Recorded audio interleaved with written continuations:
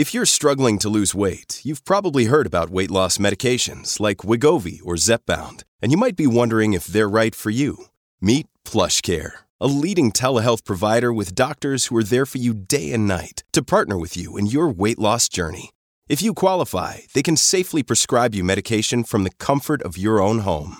To get started, visit plushcare.com/weightloss. That's plushcare.com/weightloss. plushcare.com/weightloss.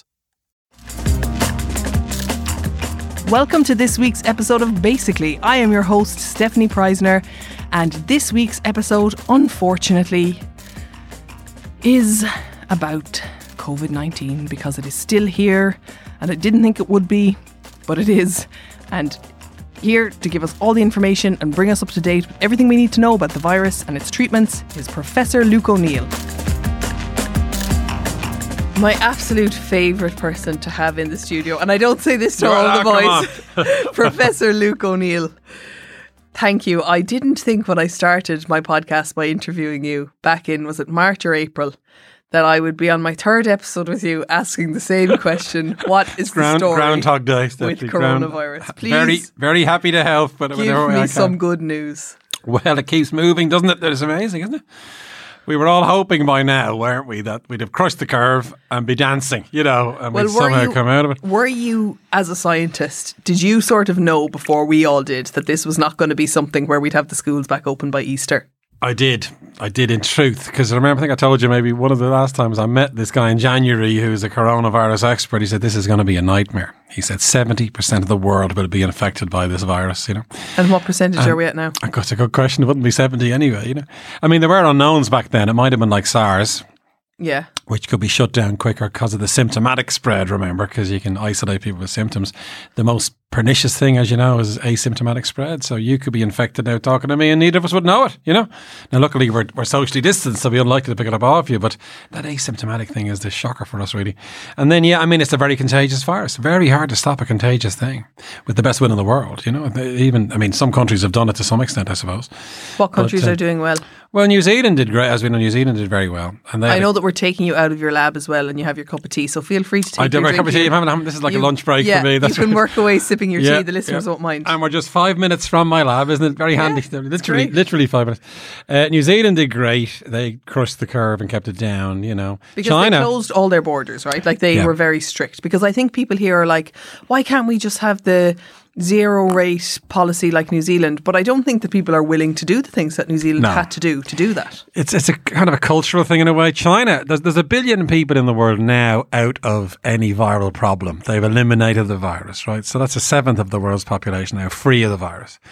And we can look at where those countries are and ask what they did. China are the best example. It was a police state. They had the most severest sort of lockdown, if you like. Facial recognition technologies, drones overhead shouting at people to go back indoors. They separated families, with compulsory whatever law. So it was a real horrendous. I mean, that you can't do that in other countries. We're not a police state. Next in the list are places like South Korea and New Zealand. Severe, strict repression. They went for zero COVID, I guess, those places, and managed to do it. Now, the question is, will it bump back in those places? Because, we've seen New Zealand, there have been a couple of outbreaks, So is the only way that it can get back in then is if the border opens again and someone brings it in? Like, COVID can't lie dormant in the corner of a room. Exactly. It only lasts, well, in humans, it'll last for 2 or 3 weeks, then your immune system kills it. Right. Completely, by the way. You get what's called sterilising immunity, so that's good. But you can catch it again, can't you? Well, that's the next big question, which we're in the middle of as well, by the way. So it does linger for 3 weeks or so. Now, remember, the other disturbing development, I guess we might have spoken at last, was the long COVID prospect. So there's no doubt people have persistent symptoms. Our most downloaded podcast is a podcast I did with an anonymous nurse who caught COVID, and she talked about what it was like and how she still has palpitations, shortness of breath. She's only 27, 28. Yeah. And she's still off work. By the way, for listeners who are following her story, she is still off work. The doctors won't sign her back on because she still has these symptoms, these palpitations. Yeah. And is that long COVID? That's long COVID, yeah. Now, you see, the thing about this is it does happen with other viruses, other infections. A famous one is Lyme disease, actually. And I've had a few people contacting me about Lyme. Oh, yeah. So when Lyme you get bitten by a tick. It's a tick-borne disease. Bacteria is in the tick. It's called Borrelia. I did work on Lyme years ago. The bacteria infect you and then cause this vicious disease. It's like arthritis initially. And then you clear it and you have symptoms that go on for months and months and months. So some pathogens do this, you see. And Lyme patients now are looking at long COVID going, I've got that, but it was caused by Lyme. And of course, the hope there, by the way, is that if we can crack long COVID in COVID-19, it might help other diseases. So in other words, it's not especially unusual that you see these long terms. The flu does that. If it's severe flu, people are wiped out sometimes for 3 or 4 months, for instance. So, and we don't quite know what's going on there. It's a bit of a mystery because the bug has gone away. Yes. So you're no longer contagious. No, you're clean of the bacteria or the virus. So we think what's happening is your immune system's been reset during the fight, if you like, and now you're on a bit of a hair trigger. And what would be a benign thing, like a small infection of some kind, sets you off again. That's one. So it's like your immune system has post-traumatic stress. Precisely, yeah. So any sort of noise makes it shake. Exactly, or it might be a type of autoimmunity where your immune system attacks your own tissues now, and that's my expertise specifically as autoimmune disease. So maybe the immune system now for some reason begins to recognise bits of your own body as foreign and begins reacting, and then you get the symptoms. So it's a mystery in essence though what causes these long-term symptoms, I guess, from these diseases. The second big mystery is how many people get it. Now, studies vary. Some are saying 1 in 5. Get what? Long COVID. Some are saying 1 in 10. We have to have a look at that. If it's a large number of people, Stephanie, this is as important as death, which is the worst thing, of course, for COVID-19 is people dying. But what if 1 in 5 have symptoms that go on for months and months and months? That's a really dangerous virus to let loose on the earth, So it's something they're watching very closely in hospitals and trying to. If we're lucky, it won't be any different to other infections, and there'll be a certain percent of people, you see. But the things at the moment look like it's worse than other infections. And how does that change how we deal with it, or is it just another sad piece of information we can tack up on the wall of things we know about COVID? We'll get the treatment in early. Now the progress has been good there. So there's 3 drugs now seem to be doing something in hospitals. So if you end up in hospital, right, doctors have an option now to give you different things that they wouldn't have had, say, 6 months ago. What are the 3? Dexamethasone is the big one. Now that is a steroid which is anti-inflammatory. Now, steroids are well known. You inhale them if you have asthma, for instance. Yeah. You rub them in your skin if you have a nasty eczema. So steroids have been known since the 50s. What do they actually do? Suppress. Well, they're natural. Your body makes them naturally. They're called glucocorticoids. Yeah. Your adrenal glands make them when you're stressed or injured to try and dampen things down a bit, you see. So they were known as a natural thing. Okay. And dexamethasone is a medicinal form of a natural hormone, I suppose.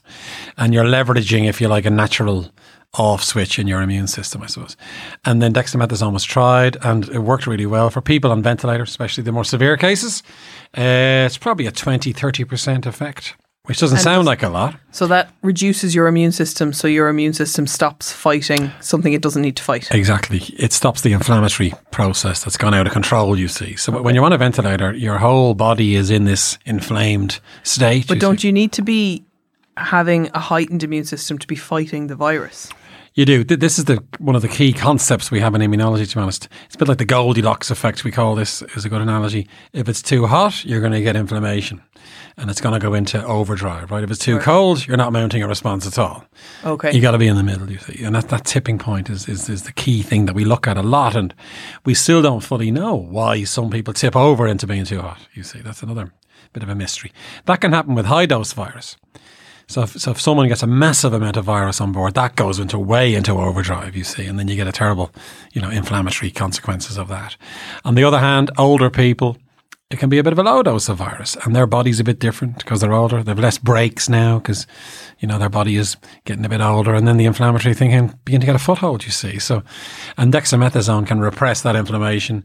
And what it means is great. I mean, it means that where 5 people would have died, there's 4, if you know what I mean. So there's a 20% decrease, which is something, What's the other treatment? The other then is a drug called remdesivir, which you may have mentioned before. That's antiviral. Again, about a 20% effect there. But last week, they combined that with another anti-inflammatory called baricitinib. Right now, baricitinib was discovered for arthritis, interestingly. And is arthritis a virus? No, it's another inflammatory disease. You just got inflammation in your joints. Yeah, it's just an anti-inflammatory. Okay. So, and that combination seemed to work better than either one on their own. So when they gave people the double whammy, if you like, that worked. And 30-40% effect there maybe in that trial. So, and these are good trials. They're done properly. They're double-blind, placebo-controlled trials. And are these trials just down to an innovative doctor being like, you know what, I'm just going to try this on this patient? Or is it like more of a clinical trial that someone has to sign up to? Well, there's always a bit of suck it and see about these things. So, honest to God, it sounds terrible. You think a scientist would be more empirical than that. But, well, the antiviral is a no-brainer because that kills the virus. Yeah. And the only question is, will it kill the virus in humans? And it did a bit. Didn't do a great job of that, but did something. HIV, we've fantastic antiviral drugs for HIV. Kills the virus completely, And then we know people with HIV are living to a ripe old age, you see. So the hope is we'll get an antiviral to kill this virus.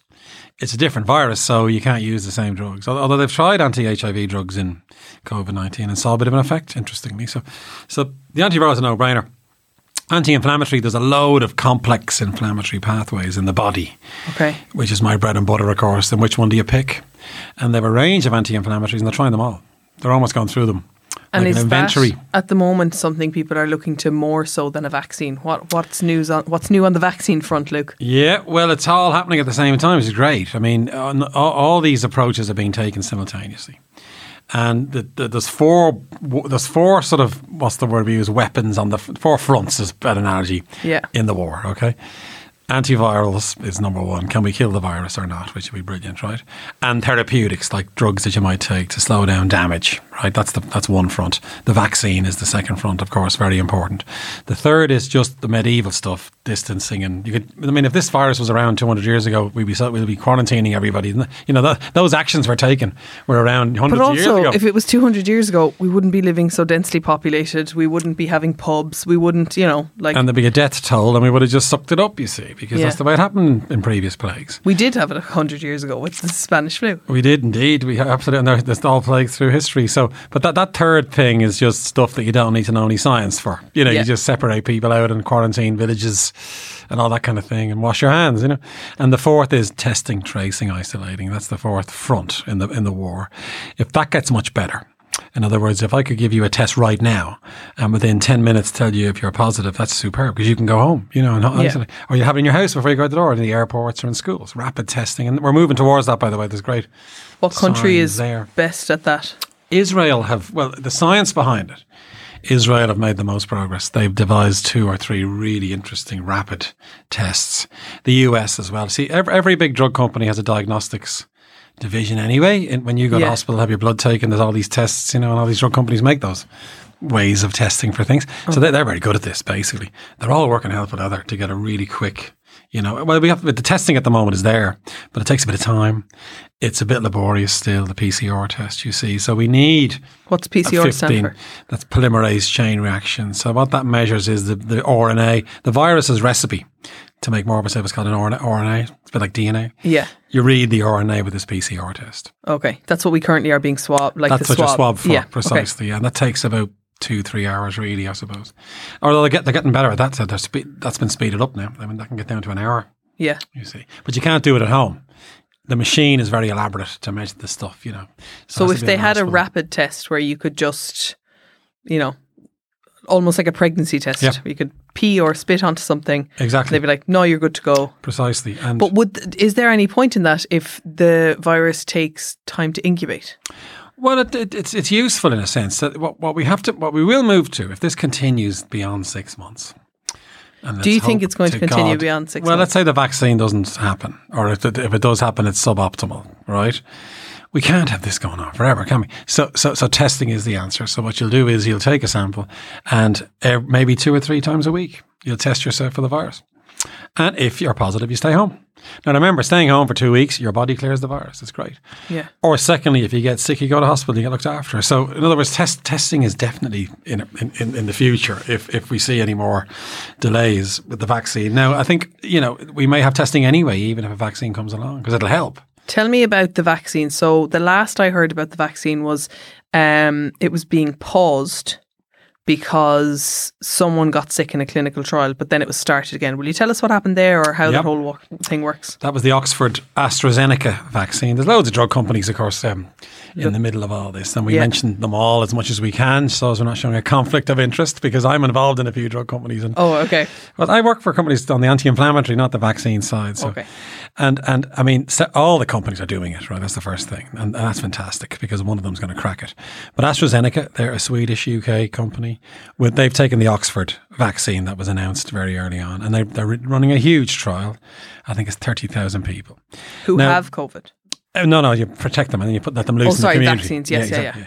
Now, what they have, the 15,000 are given the vaccine and 15,000 are given a control vaccine, interestingly. It's the same, what we call a vector without the piece of the virus in it, and that's a good control. Do you know what I mean? So let them loose in the community, and then sadly you want the ones not vaccinated to get infected, you know? Okay. And the ones that are vaccinated to be protected. And you're looking for a 50% effect there, they've said. So if you get half the number of people being infected are vaccinated, compared to the control, then you know it's working, you know. Now, they did report 2 weeks ago what's called a serious adverse event. Now, that means someone on the trial got very sick. And what it was I think called transverse myelitis, which is inflammation of your spinal cord. Wow. Which is serious, you know, and the person would have had tingling, maybe even paralysis. Now, they've recovered. They're out of hospital, it's fine. Now, this isn't unusual. If you take 15,000 people and just look at them for a week, you'll find someone sick during it, you know, because there's so many people, you know. And maybe this person had some underlying thing like MS or some other disease. So what they're saying is that issue with the spine could have happened if this person wasn't taking part in a trial. Exactly. And what they do then, they look closely at the person. It's a good example of how trials work. And we're saying, we wouldn't normally say this. I mean, what's happening is everything's being released all the time now because it's such a serious thing. Normally, wait to the end of the trial and then you reveal these things, you see. So in this particular case, they'd look at the patient closely. It mustn't have been that severe in the end. And then secondly, looked at everybody else on the trial. Any hint of this in other people? And there wasn't. Okay. That's my suspicion, because they restart the trial and off you go again. So, and then we keep hoping now. I mean, they're looking very closely. How can they stop the trial in that if I inject 15,000 people with something and send them out in the community, you can't stop that? No, but they hadn't reached the full number, you see. I think they'd hit maybe 23,000 at that point. You don't vaccinate anybody else, you know. Then you try to finish it off. But they can still take the data from... Oh, they can. Absolutely, yeah. Now, interestingly, they haven't restarted in America. Only in the UK and in Brazil. It's been done in 3 different places. Why is that? That's a good question. Now, your conspiracy theorists go, something has happened, or the Americans have seen something we haven't, you know. Yeah. It could be politics, you know. The Americans have their own vaccines in development, although maybe not, I don't know. But who knows? But the Americans haven't restarted. The Americans have the Pfizer vaccine and the Moderna vaccine. They're 2 separate companies. And now a 4th one. There was good news today. At least another vaccine is going into phase 3. It's Johnson & Johnson are the company. Yeah. And they're going to recruit. They're Irish, aren't they? Or they're in Ireland? They're in Ireland, yeah, absolutely. Right. All these companies are in Ireland. They do production. They make things here. Johnson & Johnson are a great company. They make really great anti-inflammatories. Again, I've had dealings with them over the years. And they're very good at making vaccines. And this particular vaccine, their version of the vaccine is interesting because it's 1 shot, not 2. Other vaccines, you need a booster. Mm-hmm. And that means it's a bit more convenient. Secondly, you don't need to freeze it to keep it fresh. Most vaccines you keep in the fridge or freezer to keep it fresh. This one you don't need to freeze. So again... How is that though? It's just chemically slightly different. Okay. So some of them have different component parts and some need freezing and some don't. Okay, it's Jibs here from Pints of Malt. So our podcast is basically a group of Irish Nigerian lads who tell their stories, growing up in Ireland as well as Nigeria. And we share our experiences with all of y'all. We also add a bit of comedy as well, you know, to get y'all laughing, get y'all through the week in these tough times that we are in. So y'all sit back and just, you know, enjoy the show. As Jib said, we're the Pints of Malt podcast. You can find us on all streaming platforms, including the Head Stuff Network. Say a vaccine did become available. How long, like... We've never had a sort of a global vaccination project happen where we're all looking for this thing at the same time. Yeah. How do they, 1, prioritise who gets it, 2, roll it out? Like, Well, we did have it before with smallpox and polio, but that took decades. I wasn't there. Decades, right? Polio is a fascination, Stephanie. So 1950s, 2 people discovered the polio vaccine. Right. Salk is one of the famous guys, you know. And that vaccine Did they do it together? No, they were separately. One is injectable and one's oral, actually. Oh, wow, okay. And you can't overemphasize, Stephanie, the importance of that vaccine. Because before it was launched, 20,000 people a year in America were paralyzed by that virus. Okay. A year or two out, 0 people are paralysed because the vaccine protected them. Isn't that incredible? That's amazing. So when you hear about people saying don't use vaccines, you don't want to go back to those days, I'll tell you that much. Yeah. We're nearly close to polio elimination. Africa is now free of polio. It's fantastic. So, and smallpox, we got rid of that in the 70s in the end. But as you said, it took decades. It's not like we're... Now remember, we never got rid of measles naturally or flu. A vaccine is needed to fully eliminate an infection because it's always lurking somewhere. And there's always a vulnerable group coming up where children are born, who are naive. So that's why, yet again, the answer is the vaccine. You won't get herd immunity without a vaccine, is the view of immunologists, you see, naturally, Yeah. So it's just, that's a fact. So you won't get herd immunity because the herd is always growing or changing. Precisely, yeah. And the virus goes into a different herd and then comes back into your herd again, Now, of course, it's good to get a build-up of immunity in the community anyway because the whole thing begins to go down a bit, which you want, Mm-hmm. But flu comes back every year for a reason. Of course, it changes slightly, which makes it a bit trickier. Is COVID changing slightly? No, that's one of the pieces of good news, actually. There's 6 or 7 good things about this virus, and one is doesn't change. It's very slow. What else is good? Children don't die. Now, remember, that wasn't the case with 1918. That was killing young people. It's dumb luck in a way. It could have killed young people. Wouldn't that be devastating? So and now it's tragic, of course, the people it does kill. But can you imagine if it was also affecting babies and young children? That'd be terrible, for instance. But I think the way the vaccine is going to go next, as how do you roll it out? They're all over that. They know it's going to be the biggest challenge in human health ever to vaccinate 7 billion people, right? So they're getting ready, and production will go up. And again, these drug companies are great at making vaccines. If Santa can deliver presents all over the world in That's one right. night, I bet he's he vaccinated. can deliver the vaccine. What about the reindeers? What about Maybe they're infected. So that's the vaccine. And do you think that, will it be a case that like the country that comes up with the vaccine will have, like, is it going to be a political thing? That's the next fear. Yeah, now they're trying to say it's not. The EU have banned it together now. We're part of an EU consortium. Yeah. Every EU country gets equal access to the vaccine when it emerges. But what if the UK come up with it and they've got Brexit? That's the next question. And the US, because remember, the US may get there first. They've got great scientists, great clinical people over there. So I think the Pfizer one is out front, by the way, at the moment. And very interestingly, they put a woman in charge of that vaccine who I met. Yeah. Her name is Janssen. She developed the HPV vaccine, Gardasil, for cervical cancer. The HPV one that was rolled out? That's her discovery. Brilliant vaccinologist, one of the best in the world. She actually created, she discovered that vaccine. Because that's her claim to fame, When they say like someone discovered a vaccine, it's not discovering though, is it? Like it's creating. Yeah, the guy who discovered it was in Australia, actually, Colleen Fraser, who I know as well. He was the first to make the HPV vaccine. But what did Janssen do then? Well, she got it off him and then made it into a medicine, if you like, because it's tricky then, and she would have modified it a bit now and made it more optimal. She would have optimized it and then ramped up production, done all the safety. Because when he made it was an experimental vaccine, really. He would have vaccinated a few people, and then he licenses it from his university into Pfizer, and they've got the deep pockets, you see, to take it all the way to the clinic. And then she led that program. Now, it's amazing achievements. There's many steps in this process. Many things can fall over. The organisational skills alone are massive for the trials and the safety. So she's famous, actually, for getting that Gardasil to the market. And that's a fantastic vaccine. I think it's got 99% efficacy, that vaccine. And she's now leading the Pfizer vaccine. Exactly. She's in charge of the whole thing, and she's knocking heads together and getting it to work, So again, if you put money on it, you'd say they might get there first because of Pfizer are a great company anyway. She's in the middle of it, driving it forward, And when someone gets there first, when do you think that'll be? Well, now, what's striking today, literally about an hour ago, because I'm always checking my bloody phone, Sinovac are a Chinese company. They're running a big trial. They say in 2 weeks they're going to get the readout. Okay, so we're going to get the first, if it's correct, the first phase 3 readout for any vaccine might be in 2 or 3 weeks' time. And how many phases do we need? That's the last phase. So if the readout comes in 2 weeks and it's like, hey, this is good to go. If it's gangbusters, we all go, we don't trust that. Because, scientists are skeptical at the best of times. But we'll look at that very closely because and the other vaccines that are in development aren't that different to that one. So that could be a good harbinger. And do you kind of is there countries that you trust? Like, would you trust the data out of China as much as you trust the data out of the US? Well, getting back to your previous question, it gets political. Do you know what I mean? So you got to be careful. Now, because didn't Russia say they had a vaccine? Well, this is the other thing. Yeah, the Russians have launched the vaccine. The Chinese and the Russians they didn't do the phase 3. They actually approved a vaccine and ran the phase 3 in parallel. Oh, right? wow, okay. That's a dangerous thing to do because the phase 3 is about safety as much as anything else, because it isn't fully proven. So that we saw that as a bit dicey.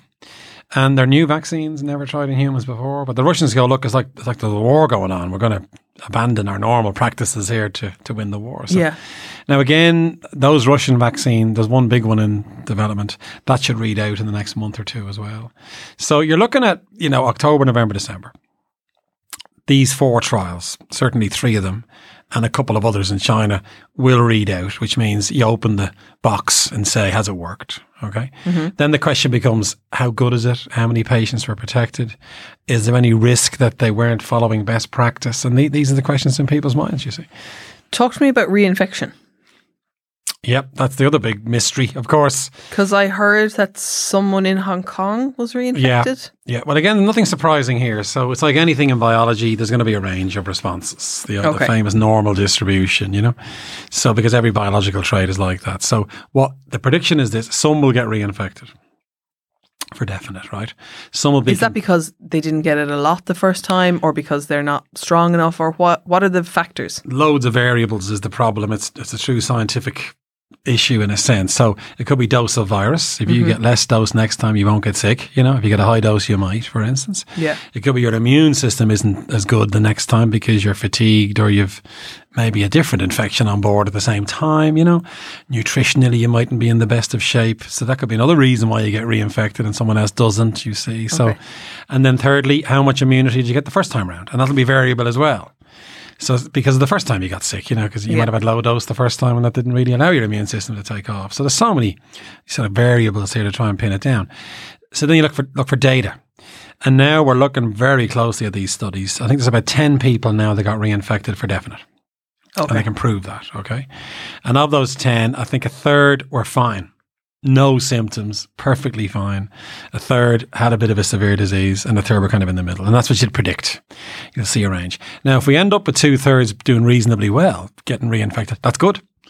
Less people in hospital, Relatively well compared to how they did the first time? Exactly. Okay. Exactly. Yes, exactly. And overall, of course, anyway, if let's say the bottom line is a reasonable percentage of people upon reinfection won't get sick, and if they do get sick, they won't be too bad. That's not a bad result. Okay. But whereas first time round, a lot of people got sick. You're absolutely comparing. It's a numbers game. So you're kind of comparing the two groups, I suppose, and looking for numbers to be in your favour. But if someone gets reinfected and they are less severe in the disease, can they then spread it again to somebody else? Yeah, that's the problem. And the answer would probably be yes. So it will keep running in the community then, and it will be spreading. But immunity gradually builds up, getting back to our herd immunity idea. If there's gradual building up of resistance, as we call it, by the way. But if people can get reinfected, then there isn't really an immunity building up. A percent will. It's all about the R value, remember. So if you get the R value below 1, it begins to go away. How do you drop the R value below 1? You keep people apart and they don't infect each other. That's great. Or there's a bit of immunity. And there might be 10 people in a room where previously 8 got infected. Now it's 6 because 2 have a bit of immunity in them. You know what I mean? So that's a way. The vaccines bring the R to 0. The R for smallpox is now 0 because there's no more smallpox, Flu R value is below 1 when you vaccinate the population. So the reason for vaccines is to get people in the community who can't get infected, and then it spreads less. What's the thing that alarms you most about COVID in Ireland at the moment?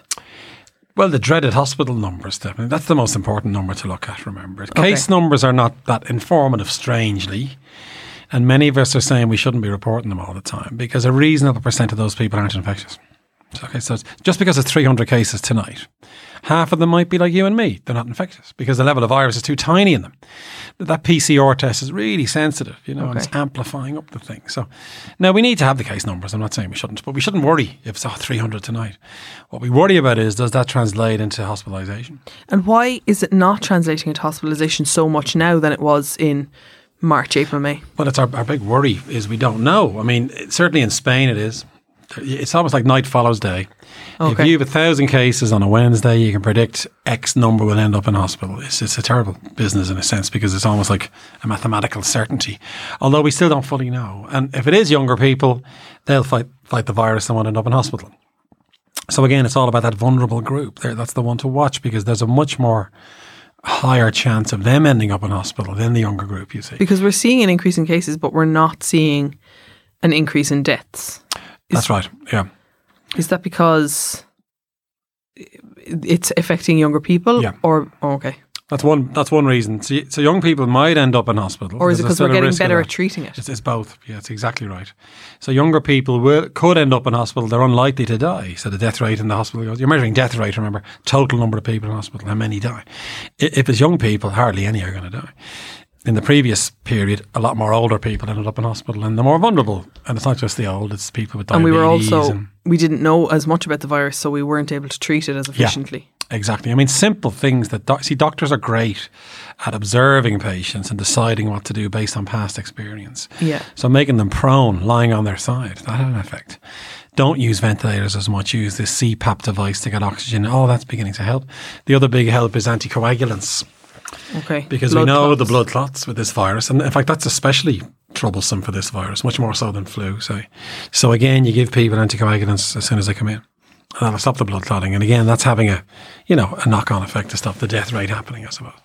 But that's the big fear. The only fear we have now, actually, maybe that's overstating, but the major fear we have is people ending up in the ICU and dying. Okay. That's the big fear. And secondly, long COVID, right? Yes. What we don't want happening is all these young people getting infected and not ending up in hospital, but having symptoms for 3, 4, 5, 6 months at the prime of their lives. Yeah. You know?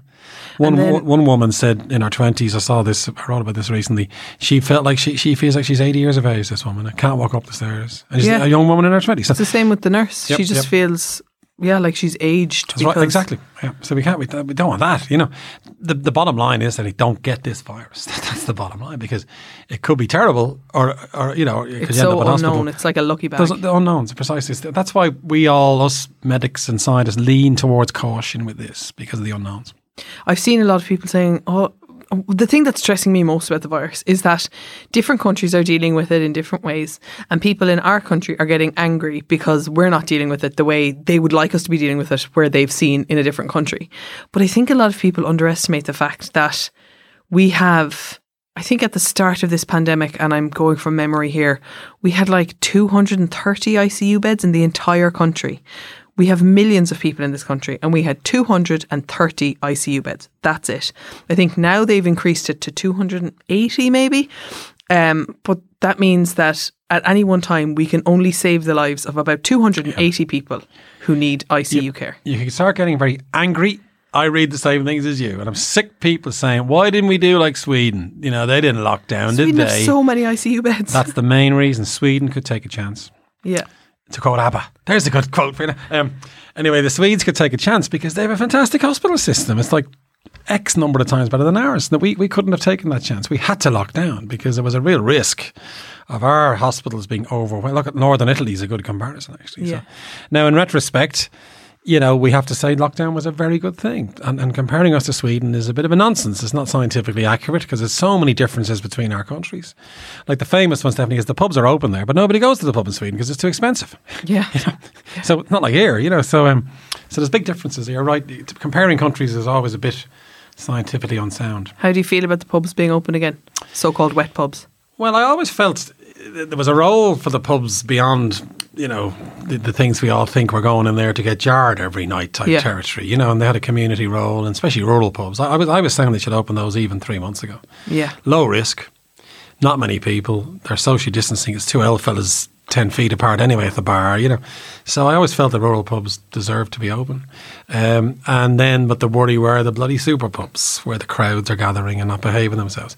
And the question became very simply, will the publicans manage their environment? Now, I'm not saying they can't, and of course there's fantastic guidelines, and the Vintners Association say they will, and we have to hope that's true, I suppose, So, but at the moment, we can't open them.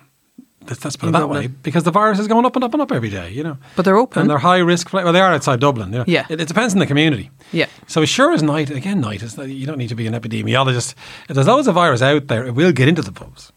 And there'll be a place where it will spread, because that's a high risk environment. It seems to be a case that people aren't making the connection that it's not that the virus is in schools or that the virus is in pubs or in nursing homes. The virus is in people, and where people go, the virus goes. Because a lot of people are saying like, oh, there's no COVID in our house. It's like, well, it wouldn't be in your house anyway. It'd be in your mother or your sister or your brother. Exactly. People can't get that down to statistics. It's all very statistical, you see. Yeah. And you're calculating the number of people infected in a community and then trying to predict, based on statistics, the likelihood of it spreading in that community. And that number of cases per day is useful because it tells us it's still out there. It's still spreading. Those numbers are going up, right? That has to mean it's not quite out of control, but it's certainly burgeoning in that community, and it will get into places where crowds gather. And the second thing we've learned in spades, and this was clear early on, but the last couple of weeks, the data keeps coming from epidemiology. Only 1 in 5 people are infect others, if you know what I mean. There's these super spreaders. So 1 in 5 people who have it. Spread it. Okay. Yep, yeah. And so one person can infect 20. Wow. You see, and then the other 4 people infect nobody, you know. And we don't fully know why that is. It could be the dose of virus is high when that person goes to the pub, you see, and then it spreads into that pub. So we know these super spreading events are how it spreads, you see. And one reason Sweden did well is 45% of people live on their own there, you see. So and they live, so like their nearest neighbour is... Exactly, that kind of thing. So that's another variable that we look at, you know. But you're right, though, the virus is in people and it's very contagious. The next, it's going to burn away, Stephanie, really. That's the truth of it, you know. And we have to hope that we will see a bit of immunity, as we just discussed, building up slowly here and there. That'll be a big help to us, and that could happen. And the other big development, in my view, in the last week was a hypothesis. And us scientists, we love hypothesizing. What's a hypothesis? It's a theory. A clever idea. It's a posh word for idea. It's an educated guess, though, isn't it? It's an educated guess, yeah. So this is that masks might promote immunity. Now, you might say, how the hell can a mask make you immune? So it turns out the mask isn't foolproof. A bit of virus gets out. Yeah. Low dose, maybe 10% gets around the mask. And that might infect you, say, opposite me. And you will now have low dose virus on board. That'll get your immune system going. Sorry, so you have a mask on. I've got my mask on. And you've got virus. And you haven't, say, right? And I'm infected. So 10% of your virus comes into me. The mask will trap 90, which is what we want. Yeah. A little bit gets out. Mm-hmm. Infects you at a low dose. Okay, so a tiny bit of virus gets into you, but it's enough to trigger an immune response without you getting sick. Okay. And now you get a bit of immunity. Okay, so it's like a vaccine. And this is how vaccines worked in the past. In fact, this was the famous variolation. Did you ever hear that word? That is a great thing now. No. A woman called Lady Mary Wortley Montagu. Yeah. In the 1700s, she was a very interesting person, right? She was due to marry a guy called Clotworthy. There's a great name for you. Clotworthy. He was an Irish lord. He's an anticoagulant. She ditched old Clotworthy, probably because of his name, and went off with Lord Edward Montagu, and she became Lady Mary Wortley Montagu. And he was the ambassador for Turkey, the British ambassador. She went to Turkey with him, and she didn't stay in the house doing the cooking. In the community, began helping people, and the Turks were using this thing called variolation. So if someone had smallpox, you would take blister fluid from the lesion in the skin. Oh yeah, and put it into yourself, and give that to someone else, and it would protect them. Right? That became the first vaccine for smallpox. How did someone invent? Isn't that amazing? Like that someone thought, you've got a weeping scab there. Yeah, I'll touch it and then put it on my open wound. Yeah, exactly. And therefore that'll never happen to me. Yeah, precisely. Now the problem was 1 in 50 were given smallpox because you're getting a bit of live virus out, you know? Right, okay. And it was never widely adopted. But that inspired Jenner. Lady Mary deserves the credit for vaccination as much as him. He sees her work. She wrote up about this. Said, look, this is interesting. Yeah. He sees her work, and then he uses cowpox, which is a weakened form, if you like, of smallpox. And that's the first vaccine. Bacchus. It's the same. Oh, cool. That's where the word vaccine comes from, because he used cowpox to vaccinate. It's the same, I guess, basic concept of these crazy people who have like chicken pox parties where one child gets chicken pox and they bring all their kids to a bouncing castle to spread it around so that they all get it at the same time. And it's kind of like homeopathy, even though there's no science. That's a low dose of something, remember. There's no science. Homeopathy. You can't bring homeopathy into a science discussion. Strangely, those is homeopathy not like the memory of water? But it's nonsense, yeah. But it is a low dose of something, you know. If you give a tiny dose of something that's poisonous, it might protect you against the poison. And that's the same kind of idea with this in a strange way. Okay. But can you imagine now maybe masks promote variolation? Now, this is a hypothesis. Nobody's proven this yet. Okay. But that's a fascinating idea that you can actually promote immunity through low levels of virus not making you sick, but training your immune system to fight the bad guy when he comes along is the idea here. So it's yet another reason to wear masks, actually. And it was so, I'd argue, Stephanie, it's in the New England Journal of Medicine, very eminent journal. They had lots of evidence to suggest this might be the case. So even in animals and hamsters, low dose was protecting them, So there might be something in it, which I think is an interesting development. Before you leave us, is there anything else we need to know or look out for in the world of COVID before we drag you back in here in another couple of months? Well, let's talk about day by day. We're going to see what happens. I mean, I don't know how you feel, but it's going on a bit, isn't it? Every day. It's horrendous. Well, all we can do is keep the ship going forward in the way it is, because science will beat this, there's no question, and it's getting better all the time. And I predict, where are we now? It's the end of September. So if we're lucky, November time, we'll have good vaccine data. Okay, so when we'll have data, but we won't have the vaccine. Real data that says this vaccine might work, and then it starts to get rolled out. Okay, now that means January, February, March of next year, they'll vaccinate healthcare workers and the vulnerable. Mm-hmm. And then that'll begin to show effects, hopefully. And then, April, May, June, July, it begins to get rolled out for the world. And there could be 4 or 5 of them. Wouldn't that be brilliant? And now we see vaccination programs. That will have a big effect on the fear, I think, because once there's a headline, vaccine is working, we all relax a little bit, which is so important, And governments can relax slightly as well, you see. But the second big development that's coming up next is the therapies are getting better for deafness. Okay, that's why people are dying less. So it's becoming less, what's the word for something that kills people? Less lethal. Lethal, yeah. And it's great data. I mean, there's already a couple of trials have been published, initial trials on this.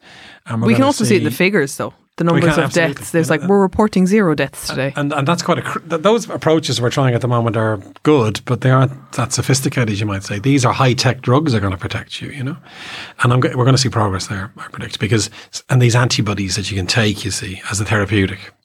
Drug companies are great at making antibodies. One really good example is, to give people a bit of hope, as well as Eli Lilly, that drug company. Mm-hmm. They have a really good antibody that targets the spike protein on the virus. Now, remember, the virus has these spikes, sticks into your lungs. This antibody masks like blue tack, and the virus can't get in. They're giving that to nursing homes in America as a prophylactic. In other words, you can take this if you're at risk of getting infection, because your body is now chock full of antibodies. If you're unfortunate and you inhale a bit of virus, bang, it stopped in its tracks. Now, that trial is going to read out probably November.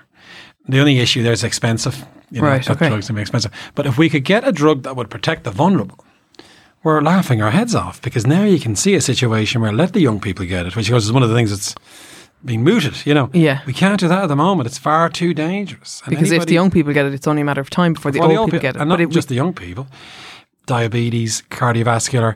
Most people have someone in their house with one of those diseases. What about, do we lock them up in the bedroom? How do you shield them? It's almost impossible. So people who advocate shielding, I ask them, give me the number of dead people you think is going to be the goal here, because the people will die, and what's the acceptable number of dead people? Yeah. And explain to me how you can shield every household in Ireland where there's someone with an underlying condition, you see. So in other words, we can't be depending on that as a way out of it. My dream, Stephanie, is in 6 months' time, all this science that we've been discussing will have delivered 4, 5, 6 options. And it'll be a bright, shiny future, little medicines that you can take or vaccines that might work. And suddenly then we begin to come out of it and talk about the relief we're going to feel. I mean, it's a bit like, I hate to draw an unfortunate analogy, when they dropped the atom bomb in Hiroshima. Yeah. I know it's horrible to say that, but that ended the war, and people go, the war's over now after all that torture, But do you think in that situation, if they have 6 or 7 options, but we don't have a vaccine yet, let's say, we still going to have to social distance, wear masks, not meet our friends? Well, it's a good question that, I suppose. If there's no vaccine, what are we going to do? I mean, therapeutics will help because the death rate goes down. We can relax a bit. We become like Sweden, maybe, ultimately. Okay. So you can have gatherings of over 50. You can have because it's like you're going to catch it, but if you catch it, it won't kill you. It won't be as bad. That's the point I'm making. If governments see a hope here of a therapy or a vaccine, they can take a few more risks with their people. Because the government's number one goal is to stop people dying. Yeah. If you can say to them, hospitals being overwhelmed. Exactly. So if you can say, look, there's the chance that's not going to happen. Oh, I'd like that for my people. Because remember, all these measures have damaging effects with mental health and all kinds of things anyway. So you're trying to, prevent the consequences of the actions as well. So my dream is that when we get to Christmas. Do you think Christmas is going to be like normal? No. Unlikely. Yeah, but then we'd have to just modify our behaviour, and still meet up. It's so important for us to socialise as a species, so we have to just do it in a different way, I suppose. This will suit some people, won't it, who hate Christmas. Yeah. They'll be delighted. But no, we have to have Christmas, don't we, on some level? But it'll be very different to the one we're looking at. But can you imagine in December Christmas?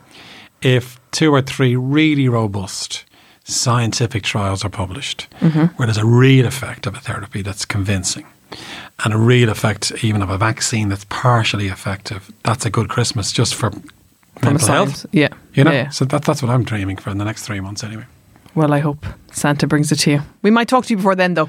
Absolutely. Thank you so much, Luke. Thanks, Stephanie. Always happy to come in.